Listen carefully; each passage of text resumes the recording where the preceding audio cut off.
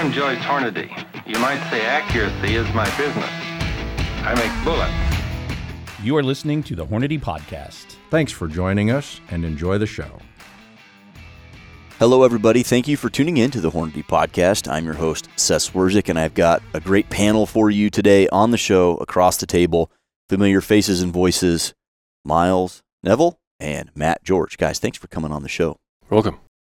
And I'm pretty excited about this episode because months ago now, doesn't feel like that long ago, we did 308 Winchester, where we just kind of talked about the history and the sporting use and its military and law enforcement acceptance.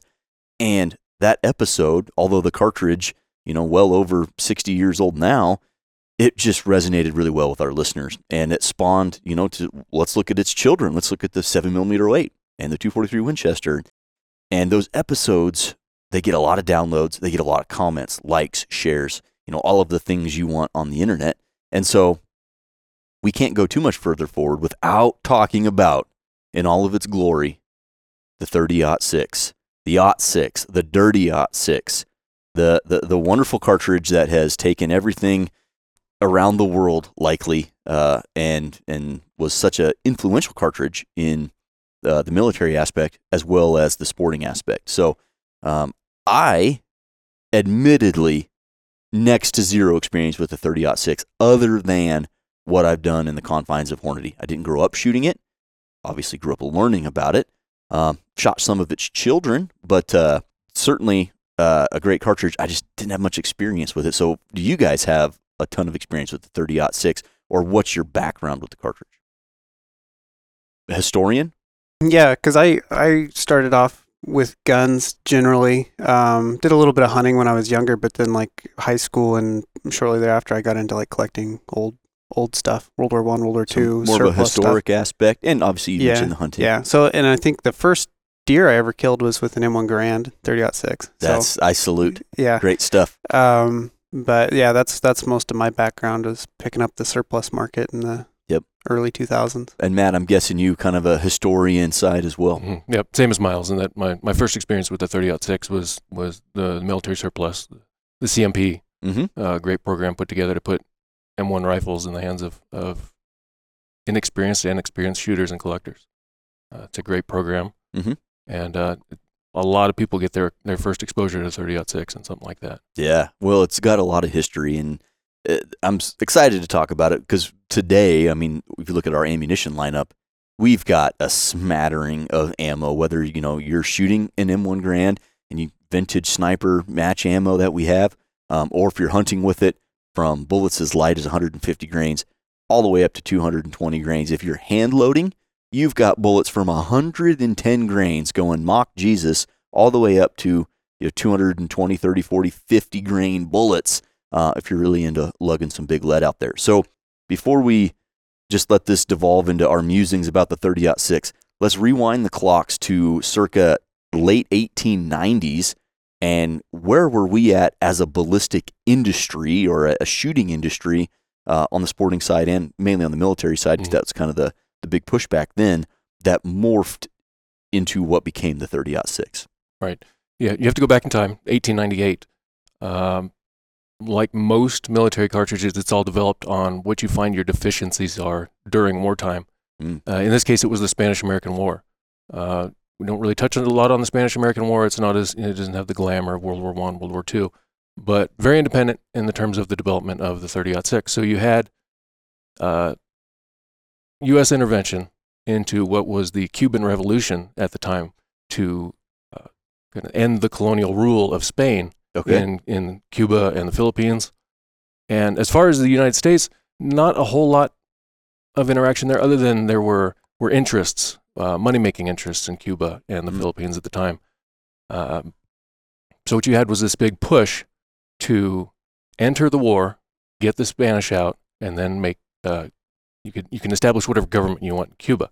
Okay. So what happened was you had the USS Maine. Whether it was an attack or an accident, you had the USS Maine sink in harbor outside of Havana. That was the casus belli that pushed the U.S. into the Spanish-American War, began the war for us. What we went to war with at the time was the 1894 Krag-Jorgensen rifle. and then a smattering of the old trapdoor Springfield 4570. Coming, post Civil War, the move from black powder into modern or modernized cartridges using nitrocellulose propellants. Yep. Cordite. Yep. We ended up with the Krag Jorgensen rifles. They're great rifles. I enjoy shooting one. We have one in the lab. We load ammunition for it.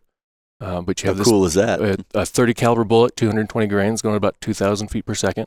We load a lighter bullet. We do, I think it's about 196. Yeah, it's Can't remember. It's a 180, I think. 180. Yeah, 180. Okay. Yep, Spire Point. It's a good rifle, but at the time when we're using these Krag Jorgensen rifles in a 2,000 feet per second bolt action rifle, we're going up against the Spanish. Their military was armed at the time with the 1893 Mauser and 7x57, which is still to this day venerable cartridge. Yeah. You still see rifles, brand new rifles made in the 7x57. Well, and I mean, just that quick, that statement, 7x57, compared to, a 220 grain bullet doing 2,000 feet per second, I can immediately see flatter trajectory, less wind drift, significantly less recoil, lighter round. You can carry more ammunition. I mean, there's a lot of things going for a 7x57 platform. So it was found. You have events in this war, such as the attack on San Juan Hill, where you have the Teddy Roosevelt and his Rough Riders, assaulting this Spanish position and just getting mowed down by these 7x57 rifles. And post-war, you have a lot of research into what happened in these battles, and it was just the Americans were just outgunned. We had 1895 machine guns and 30-40 Krag. We had trapdoor Springfields. We had artillery, Gatling guns. Yeah. But still getting mowed down by these bolt-action rifles. So based off of that, you begin development of what do we do so we're no longer outgunned? What's everybody else using? How can we do this better? It's a good place to be, is to find out, okay, yeah, systematically, Right. let's design something that's not going to put us at a disadvantage. Time to move the American forces into the next century.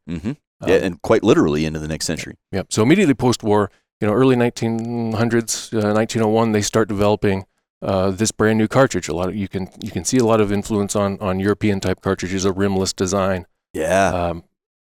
Still use the same bullet as the Krag, that same 220 grain round nose bullet, but just looking at modern solutions. So they look at a Mauser style rifle. So they used the first couple models they did. The 1903 was what we first see. Is heavily influenced on the Mausers. The same rifles that the Spanish were using, with a 30 caliber bullet. Yep. And so that bullet, although the same bullet with that new design, rimless, a little bit more efficient case shape, a little bit bigger. Now you're pushing that same bullet, 300 feet? About another 300 feet per second's worth out of it for sure. Oh, wow. Now, did you have to, is that same platform, or were they pushing super long barrels, or how did that interaction go? The first evolution was the 30-inch long barrels. Oof. Yeah. Far too long for at the time when cavalry was still a big hit with military. So big long rifles not the best for those guys. So No. Looking it up, shortening it up to about 24 inches. Okay. You see kind of the same thing across everybody, right? Everybody in the late 1800s is running 30-inch barrels, 31, 30, 30 and a half. And then, right around early 1900s, everybody starts playing around with 24-inch carbines. Yeah, quote unquote carbines at 24 inches. Yeah. So this was the 3003. The 3003, yes. Yep. And a capable cartridge, certainly an advancement, and it came to fruition. It wasn't just they played around. That was the thing. That was adopted. Correct. Right. Yeah. They were all in on the 3003. They started building the rifles.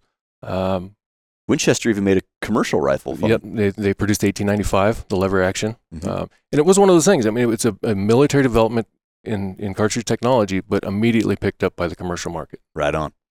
So how long did that last? Because as the name would imply, probably not very long. I'm going to guess 3 years. You're true. Yes. Yeah. Yes, sir. Well, he is an engineer. So was it kind of an immediate thing, do you think, from the 1903, or excuse me, the 3003, oh, okay, this is cool, to let's try to make this a little bit faster? Or what was the impetus for? Yeah, there was a few different changes made to the rifle. The number one being the bayonet. Teddy Roosevelt himself, being president at the time, was heavily criticized of all things the bayonet. So he wanted to see the bayonet change. But then the next big change was in 1906 when they they designed a whole new cartridge for the thing. Well, existing cartridge, what they did, they should shorten the case up about 70,000 so they could put in a what we would think of a modern style or Spitzer type bullet. With an actual ogive. Long ogive, about we changed from 220 grains down to 150 grains. More velocity, you get more modern propellants. Mm-hmm. Just hopefully, just a chance to increase the range, the lethality of that cartridge a little bit. Yeah, I think it definitely did that because you went from 220 grain bullet going 22 or 2,300 feet per second from the 3003 to that 150 grain bullet now doing 2,700 feet per second with that initial quote unquote ball ammo load.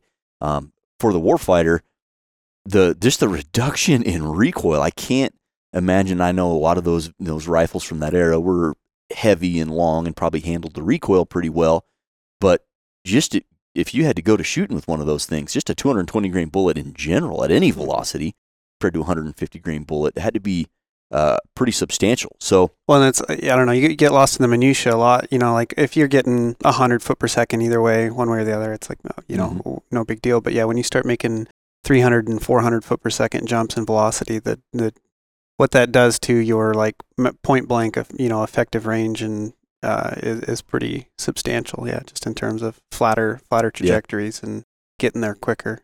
Right. So you mentioned the 1903, that iconic rifle then just rebarreled for the new 30-06? They did have to adjust. There was a change in the chamber design, shortening up the case. They had to take the existing stocks of 1903 rifles and rework them. They had to pull the barrel off, cut a little bit off the back end of the barrel, reassemble, and then rechamber the rifles.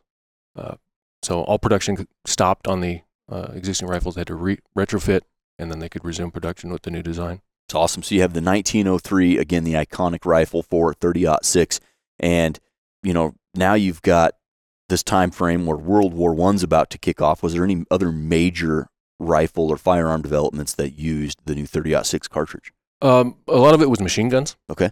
There was not a lot of the U.S. Army at the time did not take a whole lot of stock in machine guns. It really wasn't seen as important as marksmanship and like volley fire, that concept. Mm-hmm.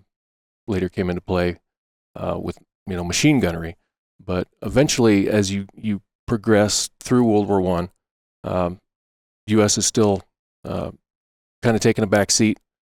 Once they finally enter the war, you see a lot more bigger pushes in the firearms technology in terms of things like machine gun and new weapons development, new rifles. Sure. At the time, the U.S. had the 1895, the old Colt, the potato digger, gets his name from the actuator at the front of the gun underneath the barrel that actually cycles the action. It actually vents gas out the bottom of the barrel, which actuates a little lever, which cycles the gun. Wow. Very old concept of machine gunnery. But you have these European countries that are using machine guns like the Hotchkiss or the Vickers, much better machine guns than what we had. The Maxims were huge.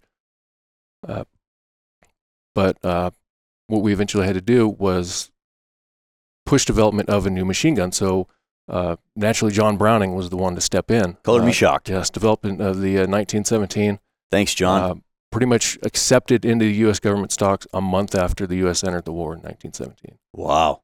That's getting after it.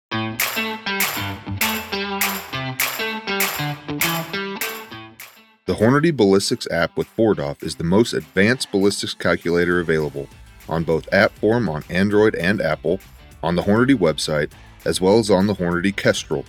If you're interested in ballistics or do any sort of medium to long range shooting where ballistic solutions are required, the Hornady Ballistics app is free and it will give you the most accurate trajectory predictions possible. And, when you look at wars historically, you see, casualty rates, some of them higher than others, and you see the firearm development come along. And then when you hit World War I, there was a drastic climb in casualty rate, unfortunately, and a corresponding drastic climb in machine guns. Like you said, the U.S. didn't really have a whole lot of quote unquote use for them before that, but then very quickly during World War I, it became very evident that type of technology needs to be had, and then you see casualty rates again climb with that, which is like I said, unfortunate. But then you saw, I'm not mistaken, several other firearms. You have M1 Garand, the 1919. Yeah. Well, even before that, in World War I, or leading up to World War I, the British had contracted Remington and Winchester to make P14 rifles, which was a 5-shot 303 British bolt-action rifle, which is another Mauser kind of design. And then we kind of got caught with not enough 1903s to field the army that we rapidly grew to send over to World War I.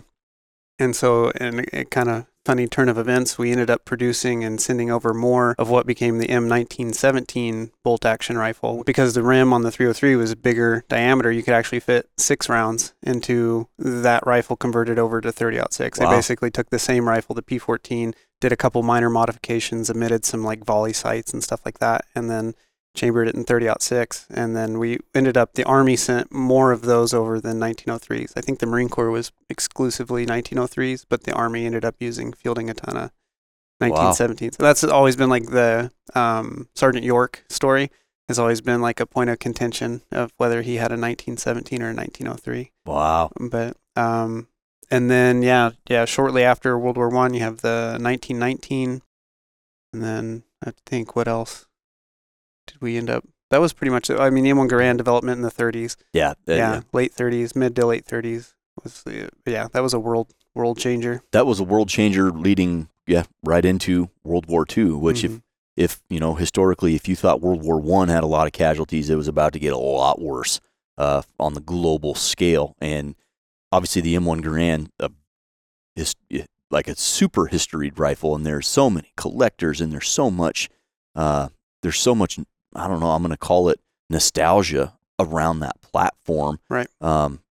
And really a game changer in World War II for us. Yeah. And a lot of people don't realize too, like the early battles that we fought, like not so much Pearl Harbor, but like Midway and some of those other early Pacific battles, that was still largely almost exclusively 1903s and 1903 A3s that were issued there. It wasn't until 41, 42 that you start seeing the M1 Garand production catch up. So it was, I think accepted in 38. Is that correct? Or kind of finalized the design, in the late, 38, 39. And then it wasn't really until 42, 43 that you start seeing like large scale issuing of it to troops. But it was night and day. I mean, you can imagine 8-round semi-auto, going against guys with a 5-round bolt action. You definitely have a tactical advantage there. Yeah, no kidding. Matt, what do you have to comment on the M1 Garand, World War II? Along with development of the M1, post-World War I, we ended up with the Browning automatic rifle. Yeah, BAR. The M1918. Too late to serve in World War I, but developed up through to World War II and saw service World War II up through the Korean War. Wow. You can't really talk about military history without mentioning John Browning about every other sentence, it seemed like.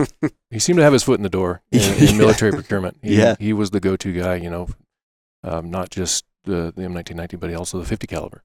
Yeah. And another huge win for him. It's still in service today. Yeah, absolutely. And for good reason. Yeah. And that, as we talked about, we joke about it or talk about it here in the office. Yeah, anytime you shoot the good old Ma Deuce, it is a mind-body experience. It's not just like shooting a gun. I mean, you experience that. But even the 1919 in 30-06 is an amazing gun to shoot. It's much faster. It's a little more exciting than an M2. You just sit behind an M2 and push a button and it makes a noise. But a 1919, I mean, you're looking down the sights. You're seeing where those rounds are landing. It's probably pretty lively. It's great. And even one of the things, part of the M1 development was the change in ammunition. The M1 was designed with a 7mm bullet in mind. Going back, it was kind of shut down by the top brass. No, we need to make this in 30-06 because we have all this ammo left over from World War I. Yeah.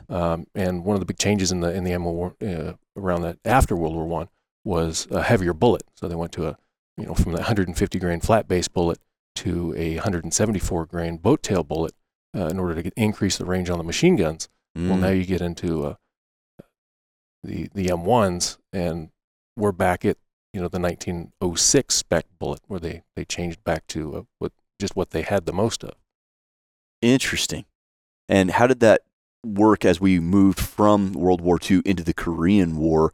not too many years later. I'm guessing the 30-06 still very much in use. Mm-hmm. In terms of military procurement, the Korean War was almost a copy-paste. Really? You didn't see a whole lot of change in the equipment.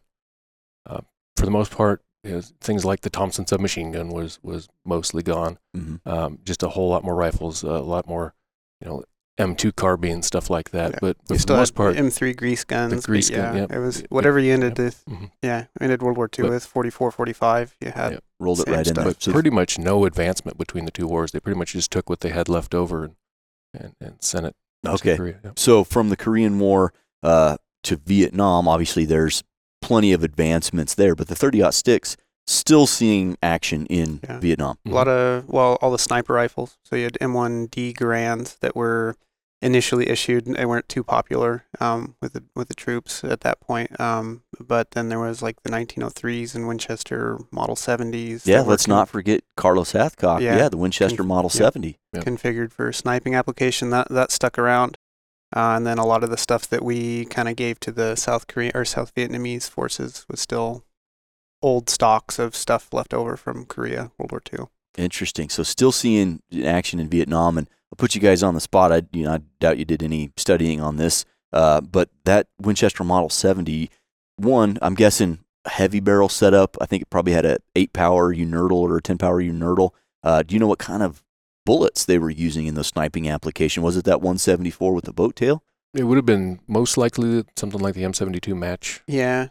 Because they were probably shooting it at Camp Perry and Wimbledon. Either a match load. I know I've heard anecdotally. I don't know if this is independently verified or not, but like M2 armor piercing was allegedly a popular choice among snipers. I don't know if that carried over into Vietnam or not. But. Okay. You mentioned a match load, and I guess I didn't think about it that way, but I'm guessing there was Camp Perry in the 60s, obviously a thing. You had Wimbledon, you had some other military. For decades, the hot item was the Palma match competition where everybody was shooting 30-06s. Right. So there was available, match grade bullets that were held to probably a little bit tighter tolerance. So that's an option. Yeah, and they would produce ammunition just for the national matches. Wow. The M72 match ammunition. That's pretty impressive. Which is a ball type bullet, boat tail, 174 grains. So looking from, the late 1890s, kind of replacing the 30-03, you have all of this military use all the way up to and including Vietnam. When did the 30-06 lose its spot, I guess, if you will? Because as I understand, it was just generally replaced by the 7.62x51, developed in the 50s. Yeah. Yeah, that had been, I think the last M1 was made in 1958. Okay. Out of service by 59.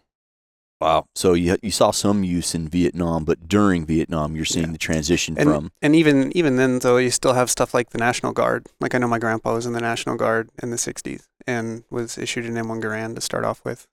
So there were still, like there's that trickle-down effect. Like the first guys going into combat are going to get the new stuff first, and then it'll So populate. safe to say, by the 70s, the 30-06 had been probably phased out for its primary use. Did they still have any machine guns, or did everything get kind of swapped over? The 1919 lasted through the Vietnam War. Okay. They used it in door guns and helicopters. They would set up firing positions with it.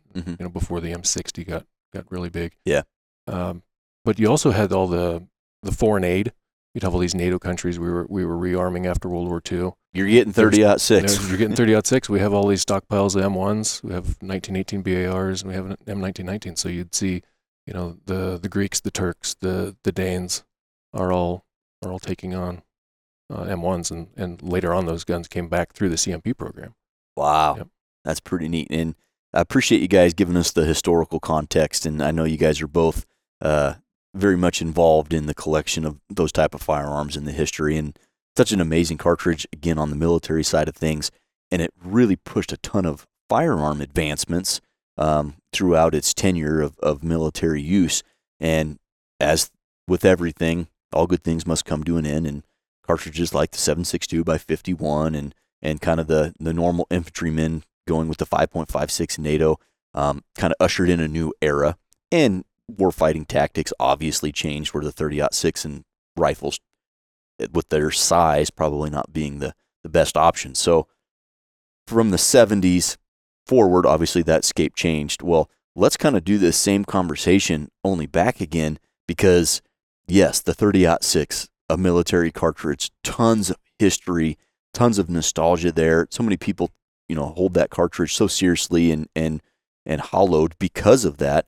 Well, it's got an equally awesome track record as a big game cartridge. Mm-hmm. And that goes from its inception to today. It's late November here in the United States. There are a lot of animals, a lot of big game animals, elk, deer, etc., getting dropped this year with the 30-06. So in your estimation, if we go all the way back to 1906, bearing in mind that Winchester did a 30-03 version of, I believe, the 1895, do you think the 30-06 was available as a sporting cartridge kind of right out of the gate? Yeah, pretty soon, pretty rapidly. I know post World War I, this is a few years after that, but I'm sure there was commercial offerings before that, but I know like post World War I, Remington with its like leftover M1917 receivers lopped off the military rear sight bridge on the back and turned it into a sporting rifle, the Remington Model 30. Wow. They're like exactly the same thing, and then they changed production and continued to produce those for a few years as well. So you had an initial, I'm going to say. And then I've seen 1895 Winchesters in 30-06 that I assume are early 1900s production. Yeah, which, Teddy Roosevelt himself would have been, right in that area and a early adopter of the 30-06 for big game hunting. Mm-hmm. I don't have any good anecdotes of him using one, but one can estimate he probably used it all over North America, all over the African plains. Yeah, and I think I don't know this, but I think it was a little more lenient as far as or easier to come by military. Like it's the same thing as today. The new military hotness is like it drives a certain portion of the commercial market, and Sure. then once you build up a surplus of components, then there's a benefit, in there to getting surplus military ammo or whatever. Brass. Right. Yeah. So I imagine that trend followed along pretty closely. Yeah.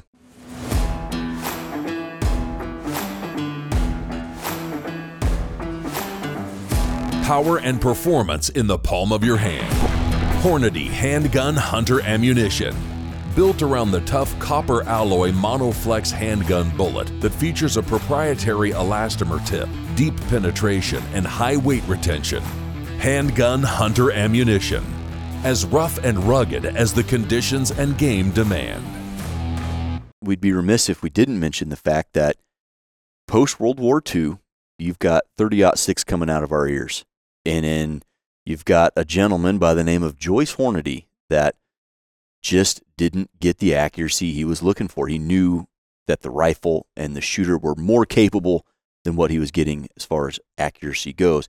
And the impetus to create a bullet that he could load founded our company. Literally, the 150 grain Spire Point bullet is what founded the company in 1949. And I don't know this for a fact, but I have to believe Joyce was probably shooting a lot of 30-06, just like everybody else. Yeah. And I'm sure he was shooting other things based off the 30-06, of course, 270, 25-06, all of that. But I'm sure that 150 grain Spire Point wasn't an accident. And that first bullet that he ever produced was purposefully for a 30-06. Yeah, and I think in the American world, I could be wrong, you might correct me here, but is the 30-06 not one of the first of the a specifically non-smokeless, or I'm sorry, specifically non-black powder smokeless cartridge developments at higher pressure, like that standard, the 473 rim? 60,000 pounds. Yeah, it's definitely the modern era. Like the first big wave of that, I think. And then I'm pretty sure 30-06 set kind of the standard long action length, right? Mm-hmm. 3.340 is I'm pretty sure started with 30-06. Yeah, so now we're knocking on 120 years of that length is the standard long action. Right. So it really did set the standard, if you will. And I know the Remington 721, is that the long action one? 721 and 722 are basically the predecessor to the modern 700. The modern 700. And those were 1948 things, so just post World War II. Mm-hmm. A lot of advancement going on there for the hunter. And then just like we talked about In the military side of things, you saw a push in firearm development with cartridge development. Now on the commercial side, you're seeing a push for cartridge, not necessarily cartridge development, but bullet technology to go along with the cartridges that were so popular for military use. So you see things like the Spire Point with the exposed lead tip that were purpose-built for terminal performance when you're trying to take down an elk or a deer or, North American, South American, African game, trying to get something more effective. And so starting in 1949 with Hornady, with our original 150 grain Spire Point, you saw a bunch of advancements just from us with technology to aid in bullet expansion, like our inner groove bullet, where we skive the inside of the jacket. So there's some structural fatigue areas that will aid it in expanding uniformly every single time. Move forward from that, the inner lock, which helps lock the core to the jacket. A lot of advancements on the bullet side of things to go along with those popular cartridges. And, the 30-06 really founded kind of the feast, if you will. Yeah, I think I'm trying to think of what else would have been even remotely as popular back in the. I mean, it just got first big hit for that modern rimless, smokeless, high pressure cartridge, and had kind of the monopoly on it for the longest time, probably. Pretty much the majority of cartridges that were any sort of competition to the 30-06 were based on the 30-06. Yeah. Yeah, and I think when it's kind of parallel tracks here, starting in the 50s. So you've got the 30-06 with its 50-year head start, and then you have the 7.62x51 and .308 Winchester, and then really most cartridges for a long time were just those two cartridges, the .308 and the 30-06, necked up or down. Right. Yeah, and it wasn't until the 60s you start getting the Magnums, Yeah. 3-in-1 mag and off the 375, of course. So. Yeah, I don't know. It's kind of a big deal. It's kind of a big deal. You've probably heard of it. Yeah. And we talked about it, but it is not just because of the nostalgia that people like it. It's the performance. Yeah, it's versatile. You can like you started out saying, you can go anywhere from 100 and some grains, low 100 grainer, all the way up to 230, 240, 250 if you want to. Yeah. And any bullet construction in between. That the 30 caliber in general is lucky in that regard, that you can, have a very short, light bullet all the way up to a very, very heavy, long bullet. And it's not incredibly obtuse to do either one of those ends and everything in between. And then the 30-06 has the powder column to make it happen with the whole range, basically. Yeah. Matt, you're the lead down in our ballistics lab. You see a lot of 30-06 come through the lab. I have to believe that a lot of the powder technology that we have today, the 30-06 was probably used as a measuring stick. When you look at powders like IMR 4064, 4895, 4350, some of those tried and true staples, that 30-06 was probably used as a measuring stick from a pressure and velocity standpoint. When we're testing our ammo, in my experience in the lab, it's not very difficult to make a 30-06 machine set up, shoot well, and then run like a skin cat. Mm-hmm. Yep. Yeah, we see a lot of 30-06. We're constantly running it. And a lot of that powder technology you're talking about is based off of those original military powders, those IMR series powders. We have advanced quite a bit in the technology. We've modernized it a bit and brought it in with new bullet technologies, the Precision Hunter, the CX, the Superformance. But a lot of those original cartridges, the American Whitetail, those are still based on that old tech, that early 1900s IMR 4895, 3031 type powders. Wow. Very versatile. As far as, we have things like the Grand Match ammunition, that 168 grain match bullet ELD. Yeah.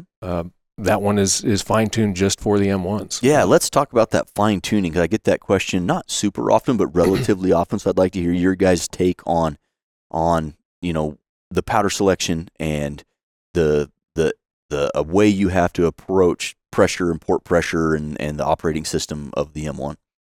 M1, it can be a bit finicky in terms of what you use for your powder. It's kind of a slippery slope, kind of a knife edge type thing you got to walk along.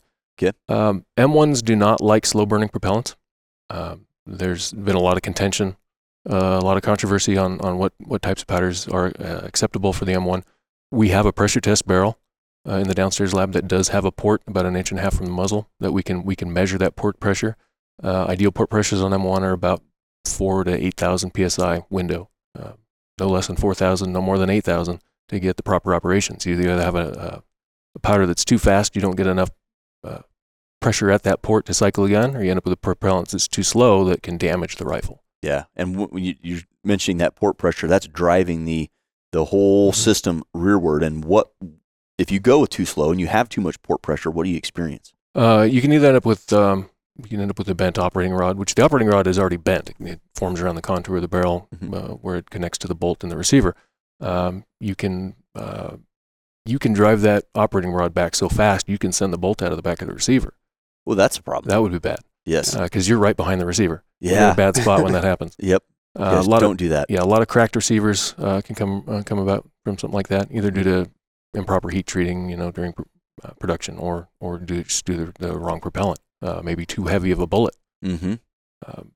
That's and the op rod on the M1 Garand is like 2 feet long. Yeah, right. And so you got a lot of leverage. Yeah, and what you're really looking at is buckling and bending that op rod. And I think that was like one of the main things they changed with the M14, right? Is shortening up the op rod to make it a little more robust. That was one of the deficiencies of the M1, that they really looked at the operating system of the M14, because the M14 is a short stroke tappet type piston, but it also vents the excess pressure, whereas the M1 it's captive inside that.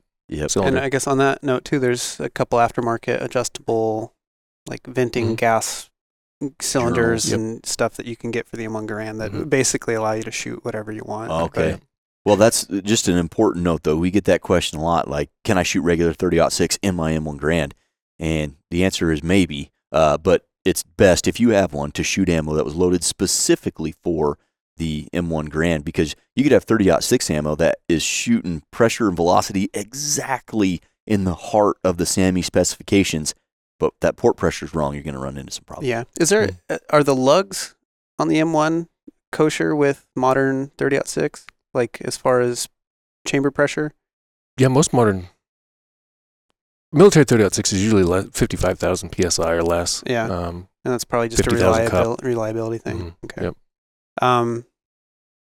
The thing that sucks, and I know this as an end user for purchasing ammo to shoot in an M1 Garand, is if it's not specifically labeled as such that it's okay for the M1 Garand, you don't know lot to lot what powder was used in a particular brand and type of ammo. So you may go buy American Whitetail or you shouldn't probably use Superformance in a gas gun anyway, but you might go buy American Whitetail 180 grain, right? And you get your adjustable gas system tuned in for that box that you bought. Well, the powder that was used in that box may not be the same powder that is used in the next lot that you go buy 6 months or 2 years or 5 years later.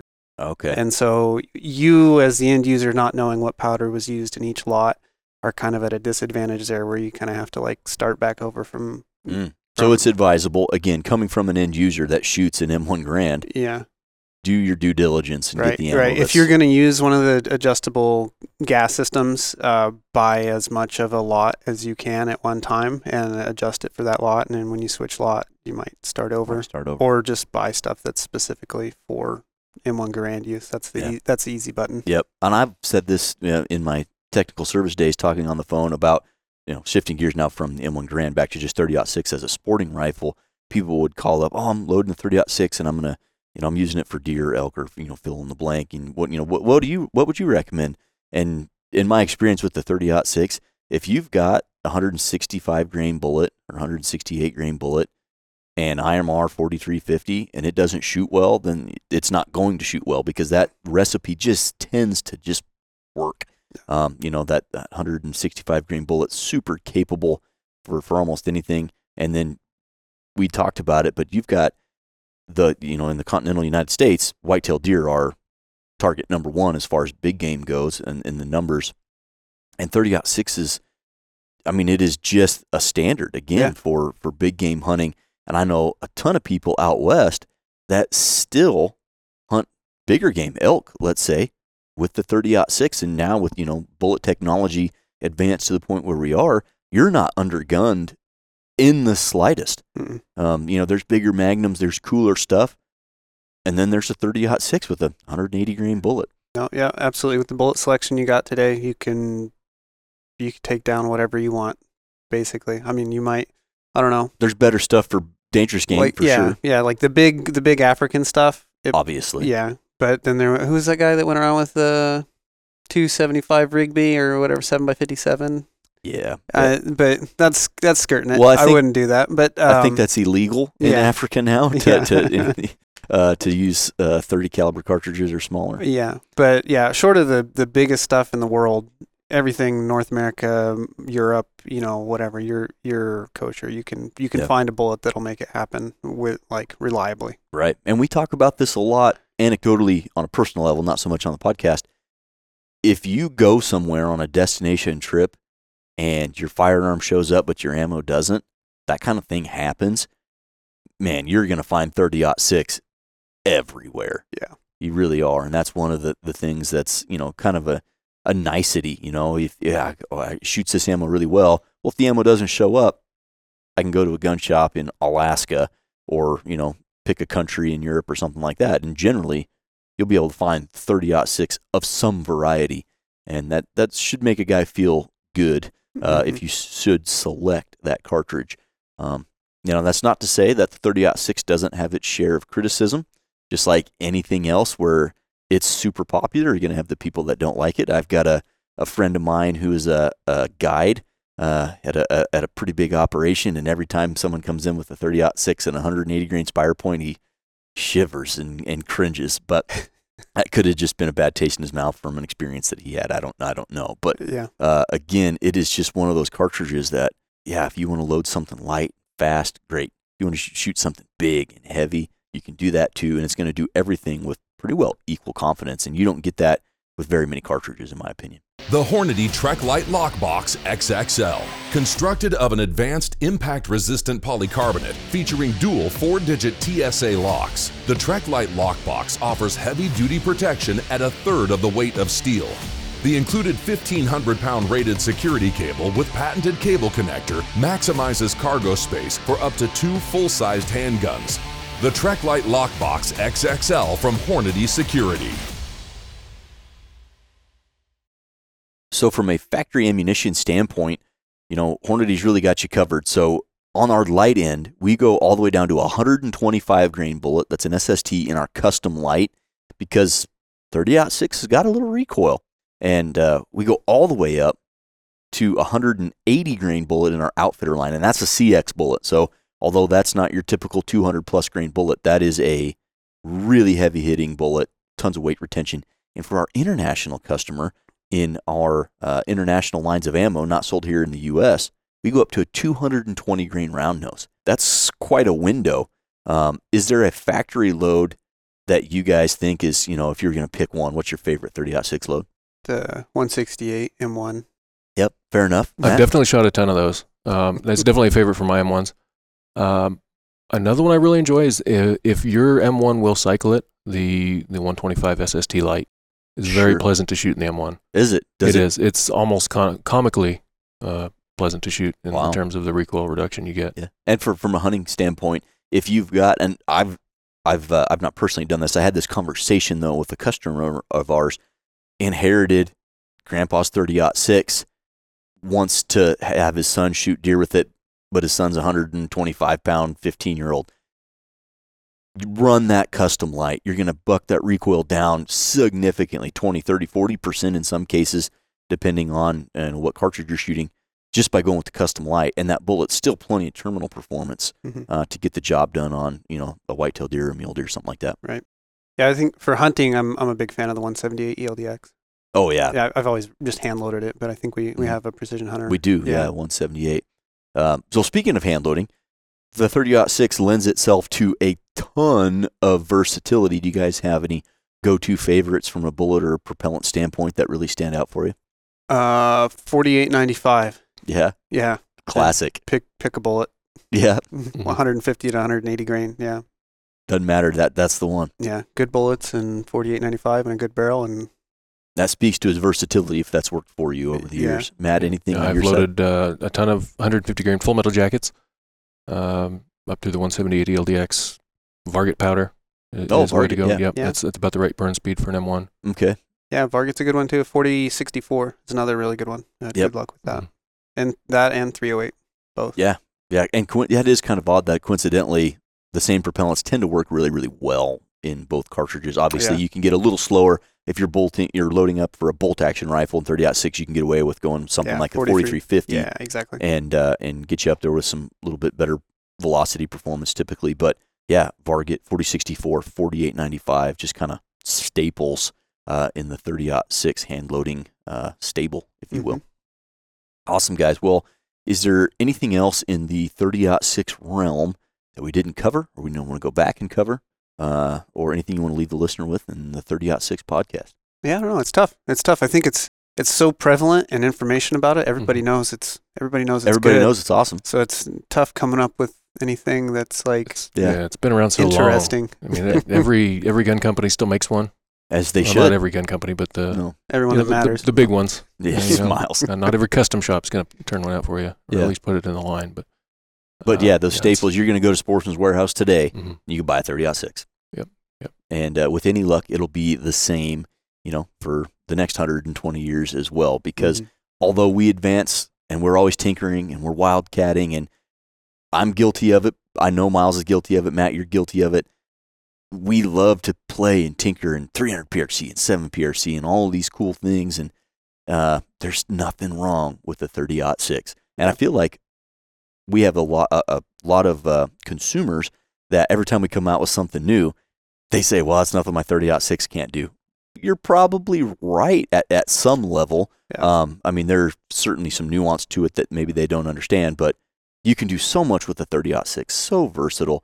And again, for the next century and a quarter, hopefully the 30-06 is just as prevalent because it deserves to be, in my opinion. Yeah, I would say, the last 100 years of cartridge and powder development have been definitely improvements, but they are definitely incremental, like small incremental improvements. And so, it's not like a stark night and day. Like, so what you had available, 30-06 with those IMR propellants, it's hard to get a drastic change with any new cartridge that's in the same vein. So yeah, they're not wrong. I mean, you're talking minutia here. Right? Yep. So, well, appreciate it, guys. Thanks for coming on the show, sharing some of the history, sharing some of your passion about the 30-06. And obviously the M1 Grand we talked quite a bit about. And like I said, I appreciate your time. Absolutely. You're welcome, guys. Hopefully you found this episode on the 30-06 at least somewhat educational and enjoyable, covering the history, its military use, and obviously its sporting application, from the turn of the century with people like Teddy Roosevelt and Hemingway and Ruark using the 30-06 all the way up to present day. Hornady has something in the 30-06 line for you as a hunter. We hope you enjoyed it, and we'll catch you on the next one.